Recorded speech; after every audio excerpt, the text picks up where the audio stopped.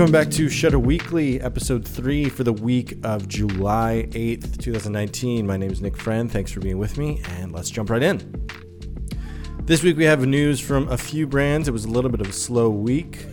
Namely, the big one is Sigma. Sigma is going to be dropping a few different versions of their E-mount lenses. They're dropping a 35mm f1.2, 45 f2.8 pancake lens, a 24-70 f2.8 to come a little bit later in the year, and a 12-24 f2.8. All these should be happening this week, and all of those are for E-mounts. Very exciting for all you Sony people out there. Nikon apparently is working on a sub $1,000 camera that's currently in the works right now that's supposed to compete with the EOS RP from Canon, and I am not at all surprised by that. Canon has made some pretty good moves with their R line of cameras. As we know, they're coming out with a 1DX Mark III as well as a 1DX Mark II equivalent in the mirrorless form factor. So not surprised that Nikon is following suit. Canon is also getting ready to release their G7X Mark III, which if you don't know about their G line of cameras, they're basically really small, user-friendly, pocketable point-and-shoot cameras. They are a little bit better than the ones you would find in Walmart or Best Buy because they have a 1-inch sensor. So you do get a considerable depth of field considering the size of the actual camera. So these cameras are actually great, and they're incredibly popular among YouTubers and mobile content creators because of the quality of image you can get from these cameras and their portability and overall use. The G7X Mark III is looking to be rocking a 20 megapixel 1-inch sensor. It's even going to have RAW files that can be shot up to 30 frames a second. That's actually better than the Sony RX100 Mark VI, which is the darling of the YouTube world. We're also looking at 4K video and full HD video up to 120 frames a second. The big thing about this one, though, is it's actually going to have a 3.5 millimeter microphone input. So you can plug in a microphone, which lets me know that these guys, Canon, obviously, taking video seriously for these small form factor cameras. I think they are responding for the time. They understand that video is becoming more and more of a ubiquitous feature that needs to be in pretty much everything because that's just the way the world is going right now. So I'm excited to see this camera in action. I think it's going to be great, especially for travel. I think this is going to be a go-to camera for anybody that has travel as a main part of their life. So I'm actually really excited to see some travel content based around this camera. Zhiyun, or Zhiyun, however you want to say it, announced their Top Player Video Challenge, which is actually an $18,000 prize that they're running through August 31st, which is if you are a current Zhiyun owner or you rent any Zhiyun product, specifically their Crane 2. They are launching a contest. There's a little bit, I don't know the exact details about it, but all of that information is going to be in the show notes below. They are launching a content where if you use their vortex or breathing function inside of their Zhiyun Crane 2, which is that a lot of people call it like the Matrix effect or the Inception effect, where the camera rotates infinitely in a 360-degree fashion.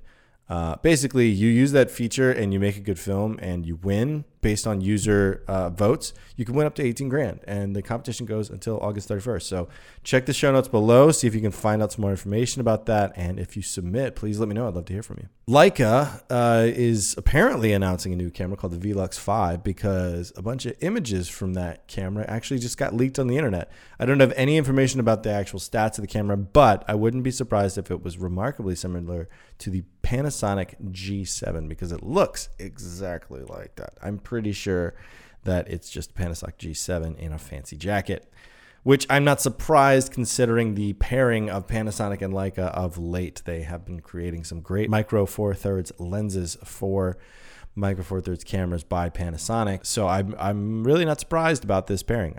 Honestly, I think it's a good idea for those of you that really want that red dot on your camera. Going to take a quick break and we'll be right back, and we're going to talk about camera sensors today.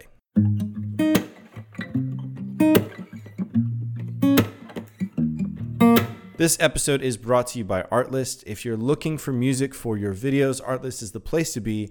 They have a single license, one-stop shop method of providing high-quality music for all of your video needs. It doesn't matter if you're making a commercial for a client, working on a YouTube video, working on family videos, or you're working on a big-budget feature film. Artlist has you covered. Go to artlist.com and check out all of the amazing music that you can use in your own video content. Once again, that's artlist.com. Links are in the show notes below.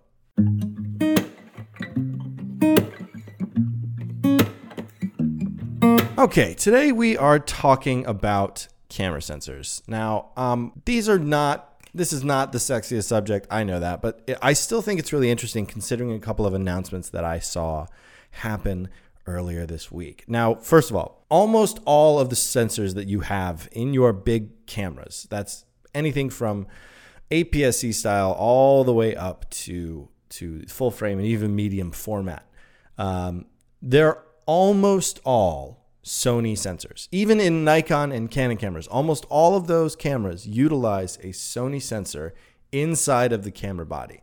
And that started to happen in 2013 when Sony actually acquired a Renesas factory in Japan. And they kind of cornered the market and to this day own 21% of the market of camera sensors. So they started providing all these sensors to all the major players all around the world, but the render engines and the CPUs and the image processors in these cameras were still proprietary, which is why not all the images look exactly the same. Thank God for that. There's been two major announcements inside of the sensor world. One from a company called TowerJazz and another from a company called ISOCELL. I'm going to talk about TowerJazz first. TowerJazz is a company that makes a bunch of different types of sensors. They're actually a silicone manufacturer, but they will make sensors for you as well, not just the silicone to go on your sensor. So they make sensors and they primarily deal in high-end photo and cinematography as well as industrial applications. And by that, I mean medical and science-based applications. But regarding cinematography and photography, they pretty much exclusively make sensors for high-end stuff. So they got an official deal with Panasonic to manufacture sensors for Panasonic cameras, which I'm not surprised by because of the recent announcement of the Panasonic S1H, which is a 6K capable DSLR style full frame camera that is currently taking pre-orders, if I'm not mistaken. You're gonna have to check on that. Anyway, they came out with this deal with Panasonic, and I don't really have any details about their promises about what they can do, but they are saying that they are excited about the prospect of having 8K capabilities. Let's think about that. 8K capabilities inside of a camera that's basically the same size as the one that's probably in your hand right now. That's pretty exciting to me. I think that benefit is going to be huge in the next few years. They're also, but one of the reasons I'm really excited about this is because it really opens up the possibilities for autofocus innovation and innovation regarding sensor specs and innovation regarding HDR and high frame rate recording. We're not just going to be relegated to the 120s and the ISO 25000s and 13 stops of range. We might be getting more ambitious, like 15 stops. We can even get 240, even 320 frames a second from these sensors.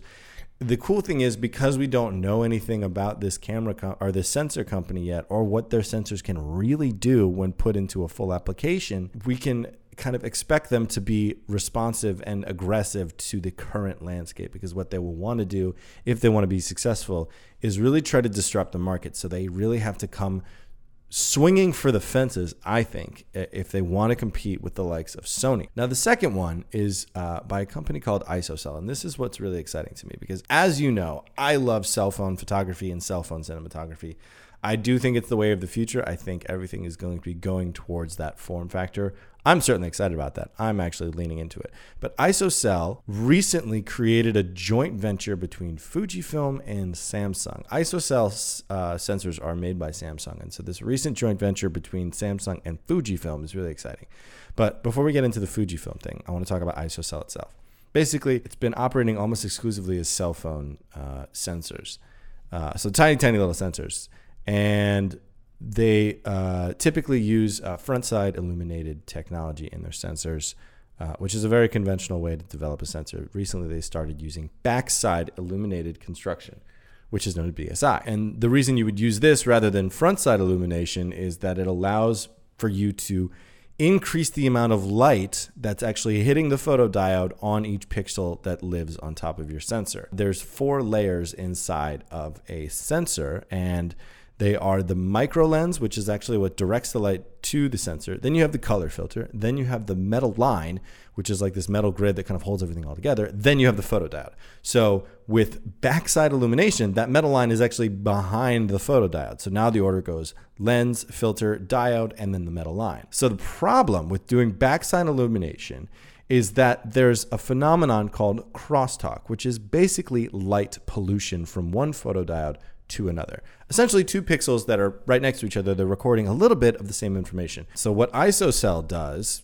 hence the name ISOCELL, it uses a little metal grid that puts a tiny barrier between each pixel, and that cuts away at the crosstalk by about 30%. And this increases sharpness, dynamic range, color fidelity. It's just overall really good for the image quality. So ISOCELL Plus is the new thing. This is the new thing that I wanted to talk about. ISOCELL Plus is where Fujifilm steps in. So Fuji comes in and submits the plus part of this whole thing. And it's basically this quote unquote new material. I don't know what the material is. I couldn't find out exactly what the material is. It's not metal, but it's something else that replaces that metal grid. It replaces the isolating part of the ISOCELL technology. And it minimizes crosstalk even more, and it actually increases the light reflection inside of the pixel, which after that happens, it creates 15% more light sensitivity, which means you're actually recording more light onto the actual sensor, which means that you can have a smaller sensor and smaller pixels with no appreciable loss in image quality, which if you keep the same form factor, you can actually have a higher resolution image. This technology actually launched back in 2018 of this month. So July of 2018 is when they started doing this. So this technology actually already exists. And Samsung is also about to release the Note 10, which I'm sure because of the ISOCELL Plus technology and Fujifilm's involvement, we're going to have some seriously wonderful image results. My speculation is that this technology is probably also going to find itself inside of the Sony A7S III, or at least I hope it will. I sincerely hope that Sony can find a way to use ISOCELL Plus technology inside of their sensors, even if it means licensing it from Fuji to use on Sony sensors. If not, I think Sony is looking at some seriously fierce competition, because ISOCELL Plus certainly has the technical know-how to make a high-quality sensor. I think they just need to scale it up and put it into a large form factor camera. Let me know what you think about Fuji and Samsung getting together to make some awesome cell phone content. Let me know what you think about TowerJazz and their partnership with Panasonic. And if you like this podcast, please go ahead and share it with all your fellow camera nerds. I would love to continue the conversation. You can find us everywhere that you love to listen to podcasts. You can listen to us on Overcast. You can listen to us on Apple Podcasts. You can listen to us on Spotify and anywhere else that you like to listen to your podcasts. Go check out the show notes below. Check out our sponsor. Check out all of the information below. And I will see you next week.